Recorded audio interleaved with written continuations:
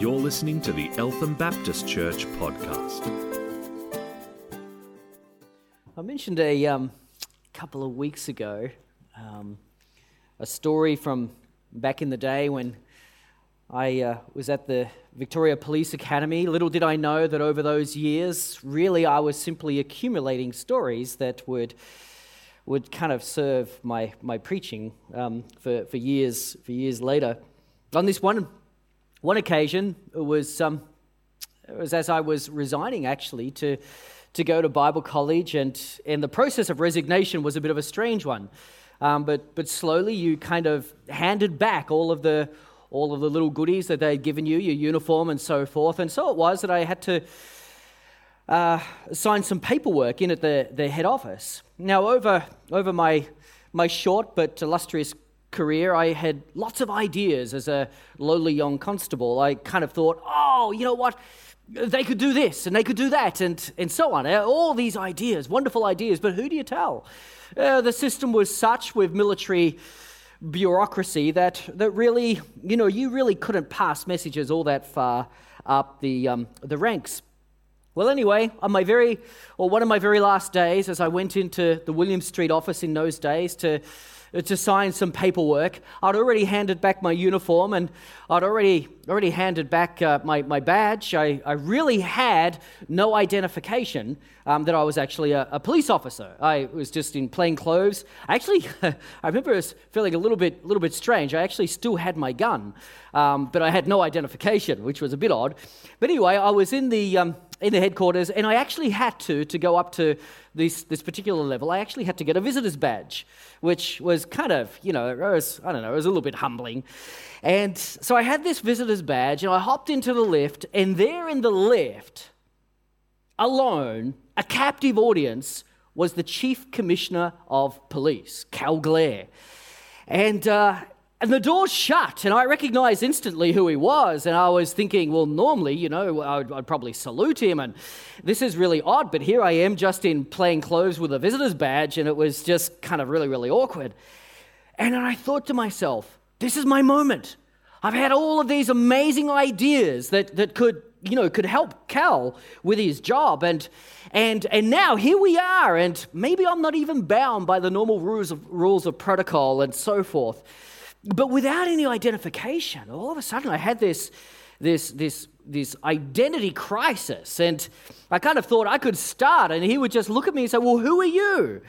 And I had this sudden loss of confidence, and you know what? I didn't say a thing. I lost my moment. Well, I imagine that for the Apostle Paul, this might have been a little bit what he was thinking. He had heard word from the Corinthian church, hey, since you came, we've been introduced to all these other great teachers, super apostles, charismatic people with wonderful new ideas, much easier than the old ideas that you had. Paul, who are you? And he was getting word back that he was being questioned. He was seen as a rather unimpressive figure and so forth. And Paul, I guess, could have been forgiven for having a little bit of an identity crisis, for having a loss of confidence.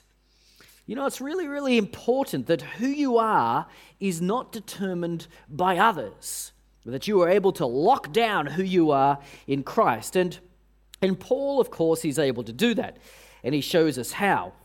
In the passage that we're looking at, or the chapters we're looking at in 2 Corinthians at the moment, we're trying to understand what it means, of course, to be envoys of grace. That's the E in abide. A is that in order to abide, well, it's a communal thing. We do it all together. B is to take time to be still. I, to imitate Christ. D, our devotion to one another. And E, envoys of grace, the missional component, if you like, of abiding.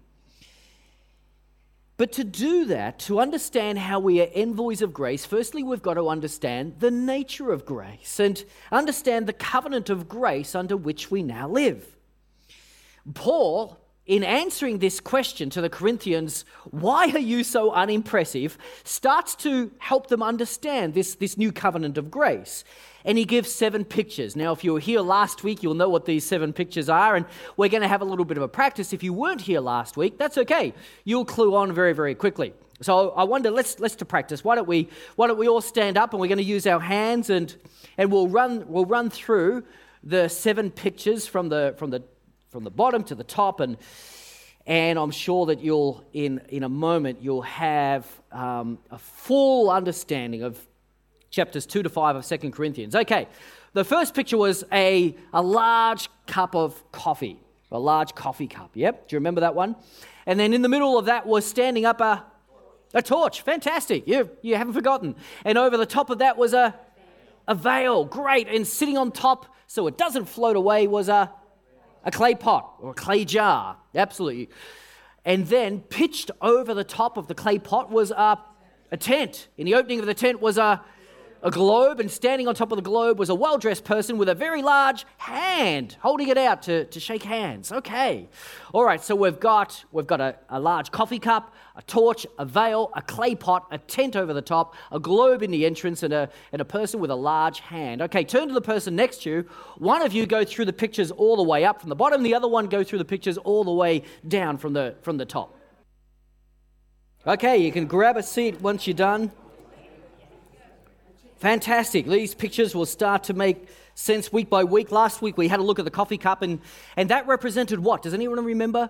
That we were the aroma of God, or the aroma of Christ. We were unto God the aroma of Christ. And a coffee cup has or gives off a beautiful aroma. Well, now we're going to look at, what's the essence of that aroma, but with a different image. Paul uses actually about 8 images over these few chapters. We're going to look at 7 of them. But we are, as to God, the aroma of Christ. Now we want to have a look at the next one. And in the cup of coffee was a torch, and I've got a torch here, old faithful. And so that's what it is, standing in the coffee cup. And then so we'll put that there. Is that going to stand up? Stay.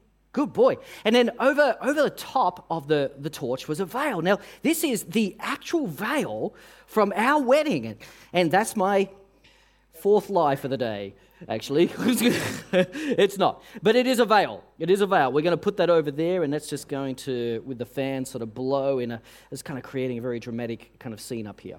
All right, hopefully I don't step on it. Well, so we've got the torch and the veil. We want to have a look at these 2 pictures that Paul provides us with this evening. So the first one, the torch. Now, I don't have a tricky PowerPoint for you tonight, but I know that you either have your Bibles with you or you have them memorized. So just turn with me to 2 Corinthians chapter 4. 2 Corinthians chapter 4. Maybe you've got a smartphone and you can look at that. Don't be distracted by text messages and Facebook. So 2 Corinthians chapter 4, we're going to have a look at it. And we're going to read together verses 4 to 6. Now, don't worry if at first, this is a little challenging to get your head around, because we're going to unpack this together. 2 Corinthians chapter 4. Okay, we're trying to understand the image of the torch. The God of this age has blinded the minds of unbelievers, so that they cannot see the light of the gospel that displays the glory of Christ, who is the image of God. For what we preach is not ourselves, but Jesus Christ as Lord, and ourselves as your servants for Jesus' sake. For God, who said, "Let light shine out of darkness," made his light shine in our hearts to give us the light of the knowledge of God's glory displayed in the face of Christ. All right. The torch. What is Paul talking about here? In verse 4, just listen to verse 4 in the Message. God said, "Light up the darkness," and our lives filled up with light as we saw and understood God in the face of Christ, all bright and beautiful. Let me read that one more time. Chapter 4, verse 4 from the Message. God said, "Light up the darkness," and our lives filled up with light as we saw and understood God in the face of Christ, all bright and beautiful. So here's the image, or here's the picture. Just imagine for a moment, it's around 4 a.m. and we've gone out gone out onto a hill with the singular purpose of watching the sunrise together. Now, we're early because we don't want to miss any of it. And as we're standing out there in the darkness, the time comes, a couple of hours later, the time comes where we start to see that we don't know where the horizon is. It's all just formless and dark. But we start to see what we think just might be a little bit of a light, right way, way far away. And perhaps that's where the sun's going to rise. And sure enough, it gets brighter and brighter. And now we become a little bit convinced. As it rises, we start to see the horizon line more and more clearly. And we realize, yes, it is. That's the sun. That's the sun. And as it rises further, it gets lighter, and now we can even see just a little bit of color. But as we look at the horizon, it's disrupted by one little stick or pole or post or something. We're not entirely sure what it is. But the more the sun rises, the brighter it gets, the more slowly color creeps into the picture, and it now becomes clear that it is a pole, a very, very large pole that we can see right there on the horizon. The sun rises further and it gets brighter. And now the colors are starting to be more vibrant and it's very, very clear. It's a large pole, but no, it's got a cross beam. It actually looks a little bit like a cross. As the sun rises and now sort of breaches the horizon line and starts to really bring color to the whole scene, we can see that what first looked like a pole and then a cross is actually a person standing very straight with their arms stretched out. And we see now that, hey, this is Jesus, isn't it? Not the crucified Jesus on the cross, but the resurrected Jesus there in person, alive and bright and smiling, and it's Jesus. And the more we look at him, the more we suddenly notice that his knees are just a little bit bent, and that cross position is actually the sort of position that a father might have when he's beckoning a child to come and jump into my arms. Come on, jump. And now we start to see it's the posture of the Heavenly Father, as if he's beckoning us to come and to run to him and leap into his mighty big hands. Well, that's a little bit of what Paul's image is here. He's talking about a light dawning like the sun, because, well, there was I guess a shortage of torches in those days. I mean, they had torches to speak of and lamps and so forth, but not like we have here. So his image is really of the sun, the ultimate light of the sun dawning. And as it dawns, it brings color to our life. But more than that, it shows that Jesus himself is in our life and a part of our life.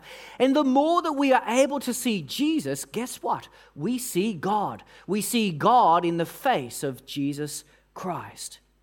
Now in verse 6, he personalizes this a little bit more. Let's have a look at this again. For God, who said, "Let light shine out of darkness," made his light shine in our hearts, to give us the light of the knowledge of God's glory displayed in the face of Christ. This is creation language here.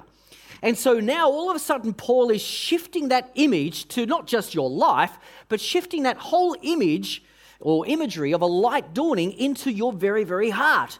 If you could open up the window of your heart, you would peer in, and now this is the view that you would see. You would see a light dawning on your heart and bringing it alive. In fact, that's important, because up until this point, all of a sudden, things are dark and formless. Genesis 1:2 says that now the earth was formless and empty. Darkness was over the surface of the deep. That was the description of what was nothing. God created something out of nothing. What does nothing look like? Well, dark and formless and empty. And the imagery here is very, very powerful. That's what Paul says is the condition of the human heart. Now, this isn't a very popular thing to say nowadays. We love to think, don't we, that actually, oh no, come on, it's not that bad, Stewart. People are basically pretty good. I mean, look at all the good around the world that there is. Well, yes, by the grace of God. But that's not how God understands the human condition. The human heart is actually formless and empty and dark. Until the light of Jesus Christ is a light within a person's life, that's the condition of the human heart. Formless, empty, dark.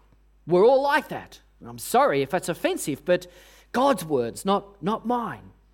The good news is, into this darkness, this formless void, God speaks. And in the same way that in the beginning he said, "Let there be light," Paul says God, who said, "Let light shine out of the darkness," now recreates that light to shine in our hearts. It's an amazing picture, isn't it? But this is somebody who is formerly dead coming to life. This is the process of spiritual birth. This is what God is talking about. To enlighten us with knowledge of who God is by revealing the face of Jesus Christ. As that light dawns in our heart, guess who is resident there? Jesus. As it gets brighter and brighter and brighter, we see Jesus more clearly. As we see Jesus more clearly, we come to an understanding of who God is. God's light has dawned in our hearts, and now we see Jesus. Now we see God. Now again, this is not that popular nowadays. There's a popular teacher and author who has been advocating red letter Christianity, as if to say, all we need is, the Bibles that just have the red letters and so forth. All we need is just the red letters, just the words of Jesus. The rest doesn't really matter. Now, anyone who's studied hermeneutics knows how that's going to go very, very wrong very, very quickly, particularly given that Jesus validates the rest of Scripture. But for those who have adopted that red letter Christianity, they miss something very, very important. Like, for instance, John 14, verse 7. If you really know me, you will know my Father as well. Jesus won't be separated from the Father. He won't let us do that. Nowadays, I guess I hear from time to time people say, well, I like Jesus and I like what he taught.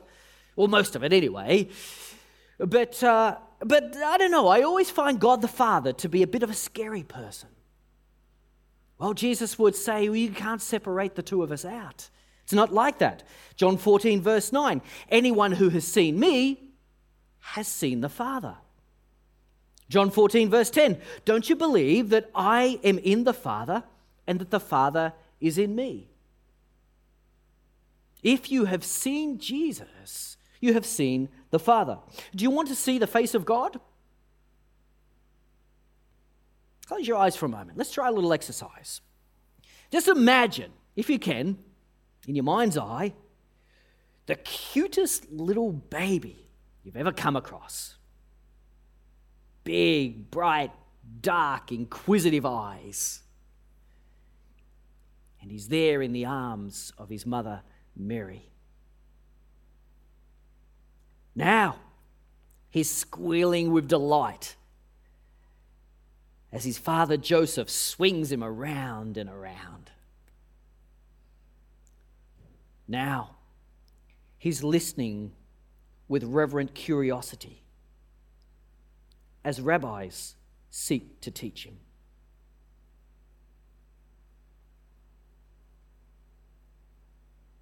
Picture him now, smiling towards heaven as he rises from those baptism waters.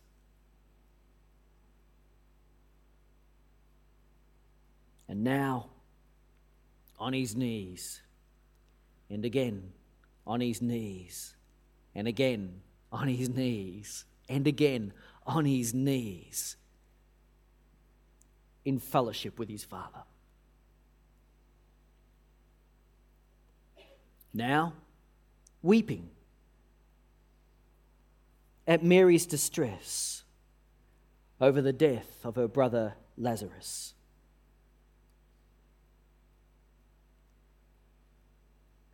Now, crying out on a cross, my God, why have you forsaken me?" Not in confusion, but as a triumphant declaration that David's psalm has found its fulfillment. Leaving the echo of what hasn't been spoken, he has not despised the suffering one, nor hidden his face from him in the ears of all those who stood at the foot of the cross. Picture him now, beaming with joy as he watches Mary Magdalene's surprise at the empty tomb and a discarded stone, for his father had come to get his boy.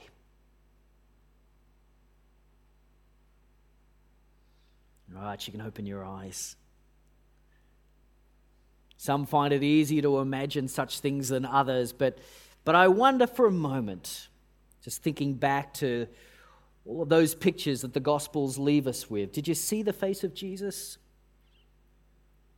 Maybe not clearly with definition, but did you see something of his heart and who he was? If you did, you've seen the face of God.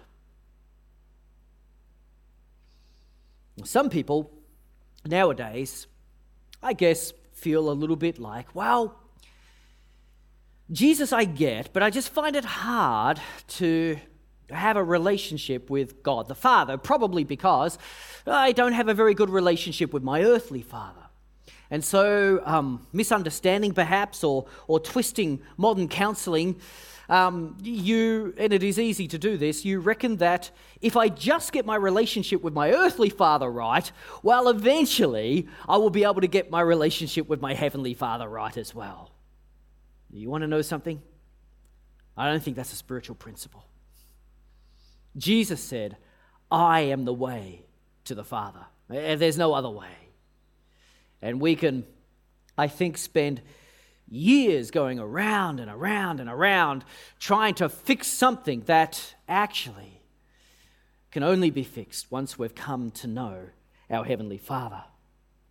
Scripture seems to say that it is through a knowledge of Jesus Christ that we come to know our Heavenly Father, and then our Heavenly Father is able to resource us to perhaps, over time, put right our relationship with, if it's not great, our earthly father. That's kind of turning things around a little bit. But the torch represents the fact that a light has dawned in our heart. As we come to believe in Jesus Christ, a light dawns in our heart. And as that happens, we see the glory of Christ. We see him for who he really is. And as that happens, we come to know the Father, the Heavenly Father. That's what has happened. That's the new covenant of grace that we come under. That's the torch, the light that is now so much a part of our lives. But then there's something else. Remember, Paul is explaining to the Corinthian church why it is that some are alleging he's a very unimpressive character. And he knows about the light of Christ in his life, but he's trying to help them understand why, well, to at least some people, that might be just a little bit veiled for the time being. Why they can't actually see who it is. And so we turn to chapter 3. Again, you have your Bibles with you. Have a look here at chapter 3. And we're going to read here verses 12 to 18. And again, if at first glance this doesn't make sense, that's okay. We're going to explore it together. All right, so verse 12. Therefore, since we have such a hope, we are very bold. We're not like Moses, who would put a veil over his face to prevent the Israelites from seeing the end of what was passing away. But their minds were made dull. For to this day, the same veil remains where the old covenant is read. It has not been removed, because only in Christ is it taken away. Even to this day, when Moses is read, a veil covers their hearts. But whenever anyone turns to the Lord, the veil is taken away. Now the Lord is the Spirit, and where the Spirit of the Lord is, there is freedom. And we all who, with unveiled faces, contemplate the Lord's glory, are being transformed into his image with ever-increasing glory, which comes from the Lord, who is the Spirit. All right, now a little bit of context is needed here, but we're talking about the veil now, not the torch, but the veil. My dad was a school teacher, fantastic at telling stories. And around bedtime, he would often tell me a story if I begged and pleaded in the right way. And one of my favorites was a little bit of an interactive storytelling method that he used. And basically, he would give me a fact. He would tell me a story which had all sorts of turns for the better and now for the worse. And when it got worse, it would turn for the better, and then it would turn for the worse, and so forth. Now, he would give me a fact which was seemingly good. And I had to respond by saying, well, that's good. And then my dad would say, actually, Stewie, that's bad. I say, oh, that's bad. And then the story would take a turn for the worse. And I would say, oh, that's bad. He'd say, no, Stewie, that's good. The story would then take a turn for the better. All right, we're going to play that game, all right? I'm going to tell you a story. Now, you have to know your bit. It's either going to be, oh, that's good, although that's bad, all right? Are you ready for your part? If I give you the thumbs up, guess what you're supposed to say? That's good. That's good. That's good. Yes, that's right. If I give you the thumbs up, you say, that's good. Okay, but you can't do it like that because nobody's lips are moving and no sounds are coming out. All right, so all together now. I'll give you the thumbs up. We're all going to say together, that's good. All right, now if I give you the thumbs down, you're going to say, that's bad. All right, ready for the story? Okay, you got your part? I've got my part. Okay, here we go. And this is the preceding verses of this passage, okay? It gives us all a little bit of context. We can understand this. All right, here we go. Having lost sight of God and his ways, humanity was truly lost. Actually, that's good. You see, Moses regained sight of God and used to soak in his presence often. Actually, that's bad. Why? Well, God's glory left Moses so radiant that the people couldn't bear to look at him, and he had to put a veil over his face. Actually, that's good. Why? Well, after soaking in his presence, Moses once more understood God's ways, and he had the law. Actually, that's bad, because the law, though glorious as it was, brought condemnation, and we couldn't comply with God's holy ways. Actually, that's good. You see, it was surpassed by the ministry of the Spirit, who enables us to live holy lives. That's even more glorious.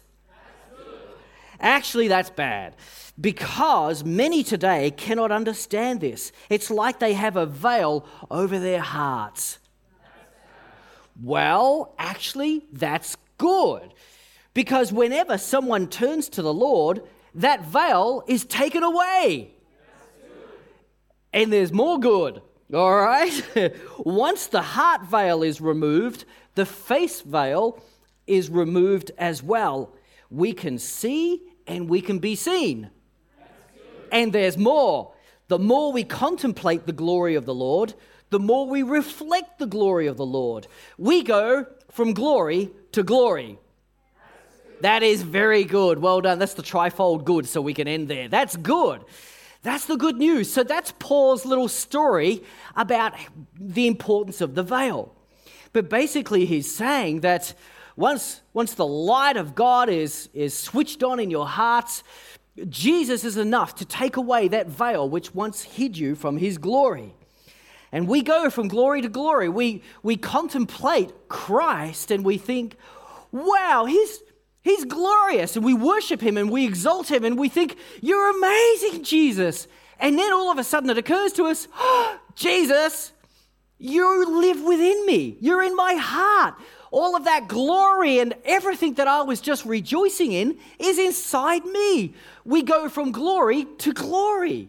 And then we get excited and we think more than we think, this is incredible, Jesus. You live within inside me. And then we worship him more and we contemplate him more. We see the face of our Father and we realize once more that he lives within us. So we go from glory to glory to glory to glory. And it's this huge, amazing way in which slowly, by contemplating Jesus, we are transformed from within. That's good. That is really, really good. Yes, indeed. And this is Paul's argument here.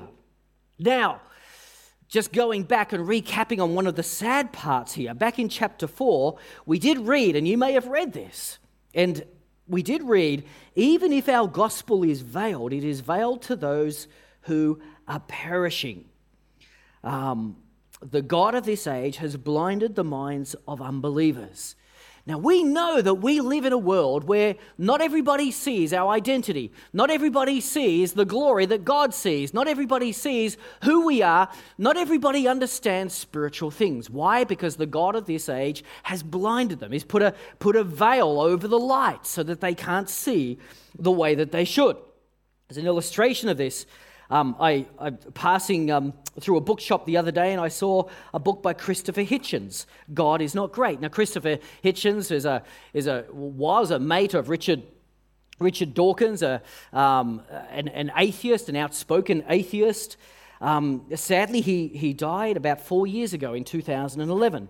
But before he died, he brought out a book called God is Not Great. And as I was walking past it, I smiled to myself because I kind of thought, and I thought, why wouldn't I buy that book? Or maybe Richard Dawkins' book, or basically any of those books. And my answer was, as I was walking away, was, well, because I can't heal the blind. There is a sense in which, unfortunately, atheists are simply captive to the fact that the God of this age has blinded them. Stewart Hunt can't heal that. I cannot give, spiritually speaking, sight to the blind. Only God can do that.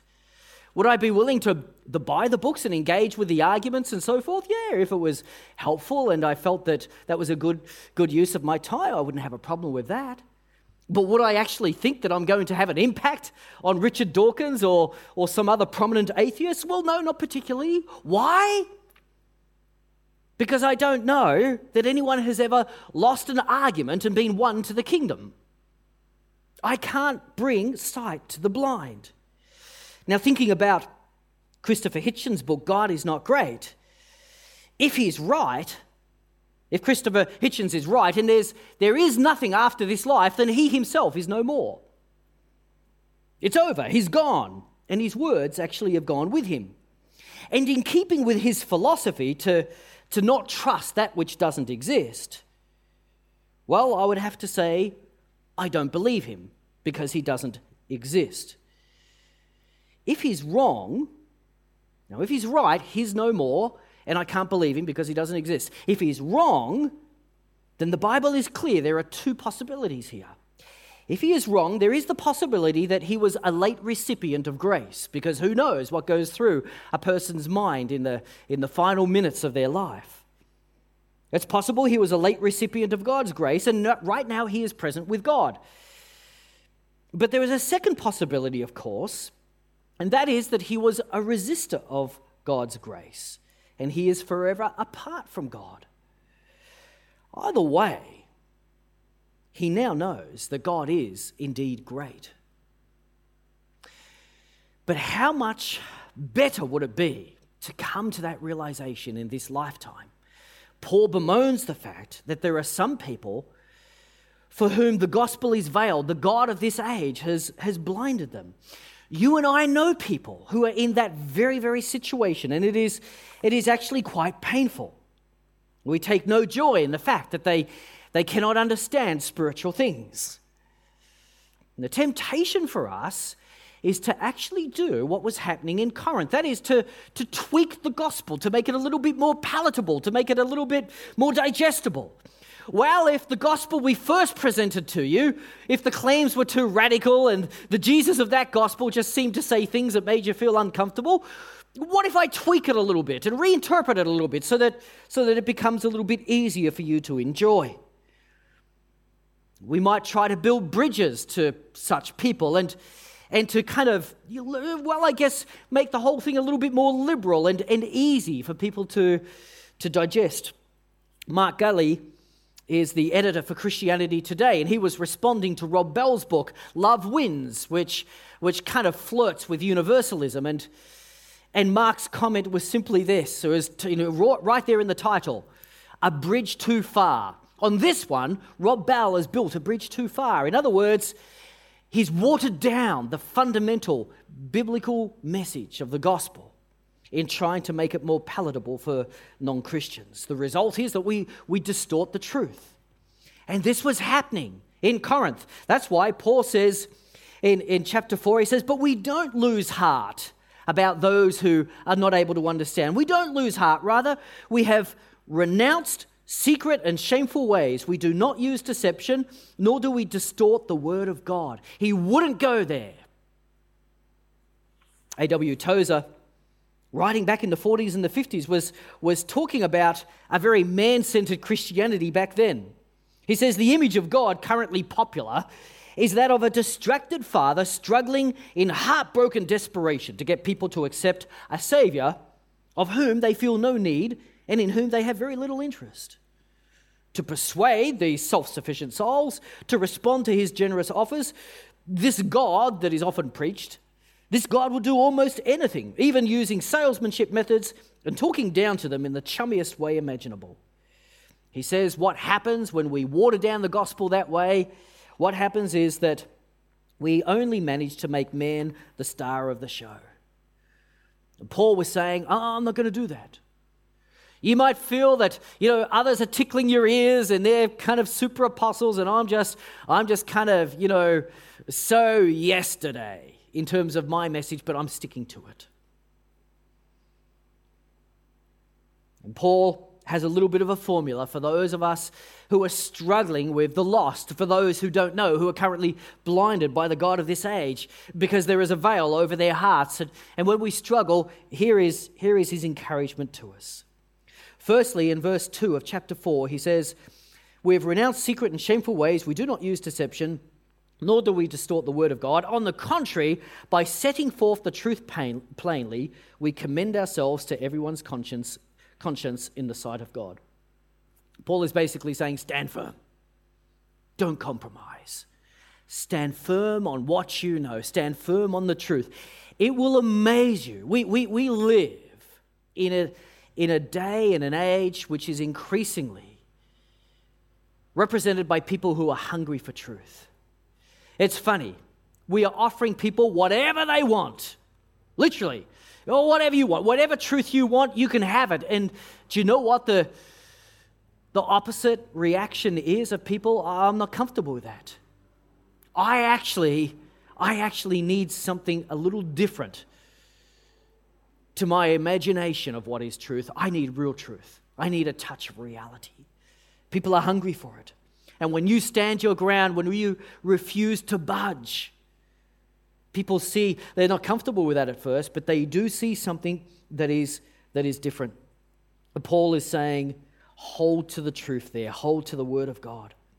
And then in chapter 3, verse 16, he gives us this encouragement. He says, whenever anyone turns to the Lord, the veil is taken away. He says it again in verse 18. We with unveiled faces contemplate the Lord's glory and are being transformed into his image. Jesus, when a heart turns towards him, is able to take the veil away. He is able. Have confidence in Jesus. He's very, very good at what he does. Yes, there is a veil. Yes, the God of this age has blinded them. Yes, they cannot see the truth, but Jesus has the capacity to remove that veil when hearts are turned towards him. So pray that people's hearts would turn towards God. And then in verses 12 and 13, Paul says this, "Therefore, since we have such a hope, we are very bold. We're not like Moses, who would put a veil over his face." Lastly, he contrasts himself with Moses. Moses used to hide the glory because people couldn't stand it with a veil. Paul says, no, not us, not with this glory. It's too good to hide. No, we don't put a veil over it. We're actually rather bold about it. We actually want everybody to see it. We want them to see the glory of Christ. Don't veil his glory that is within you. The glory of Christ is within you. Don't veil it. Don't cover it up. Don't be one of those undercover Christians. Don't kind of just mix it up with people so that they actually, aren't offended anymore and are going to call you on various stands that you take. Let that light within you shine. The old song, "This little light of mine, I'm going to let it shine." Let it shine, let it shine, let it shine. Don't veil it. Don't cover it up. Don't be afraid. Don't compromise. Let people see who you really are, because then they will see who Christ really is, and then they will see who God the Father really is. We live in a very, very strategic moment in terms of world history and the second coming of Christ. I would describe it this way. We just went away and celebrated our 27th wedding anniversary. I really wish you could be there. We just had a lovely time away and time of reflecting over God's goodness to us for 27 years and even reminisced a little bit.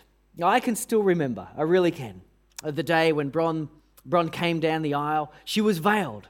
And of course, I didn't know who it was. Who is that? No, I did. I actually had a heads up. And she came down and there were attendants with her and she looked beautiful. And the dress, I hadn't been able to see it. This was the first time I'd seen her in a wedding dress. And then she joined me on stage. And then I got to see what nobody else got to see. The veil was removed. And so now we are just looking at each other for the first time on that particular day. The veil's removed, and I could look into her eyes, and the eyes are a window to the soul. And I could just see the joy in her and the excitement. This was such a special day for her. But then it was for me as well. And she could see, as she looked into my eyes, the nerves, but beyond the nerves, the joy and the excitement for me as well. And then I could see that she could see the joy and the excitement, and she could see that I could see her joy and the excitement. It was kind of just bouncing off each other. And we stand at that particular moment. You know, the church is often described as the bride of Christ, isn't it? And I know that this gets a bit tricky for guys to picture, but there is a sense in which, in terms of the scheme of things, this is the moment that we are at. We are standing before Christ and the veil has been removed. We're not back at the church like the wedding hasn't started. The bride has marched forth. The bride has come and we are unveiled. And it's like Christ looks at his church and he sees who she really is. And she can see that Christ sees who she really is. And he can see that she sees that, and it's kind of like going glory to glory to glory to glory. It's the more that Christ speaks into us and says, I know who you really are, and I can see the joy and the excitement in you. I can see myself in you. And then the bride responds like, yeah, I'm seeing it more and more. This is real, isn't it? You really do dwell within each of us, this collective of individuals within whom the light of your grace is shining. And now we see you, and I can see that this is who I am, and I can see that you see that. And we go from glory to glory, and slowly as we come to understand this more and more, the image of Christ within us, we're transformed. We start to believe more and more. Faith rises, and we start to really believe what it is that Jesus says about us. From glory to glory. We as a church stand in that moment. And that changes everything. The rest of the world doesn't necessarily see it. That's okay. This is a private moment, spiritually speaking. Jesus sees it, and that's all that's important.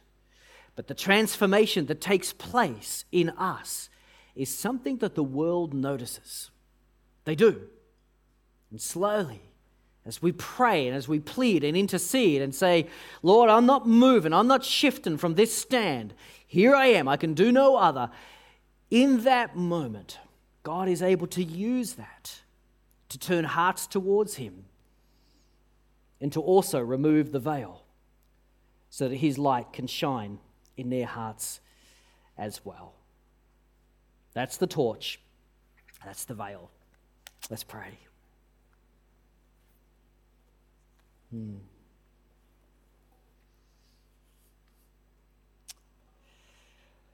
Oh, Heavenly Father, we want to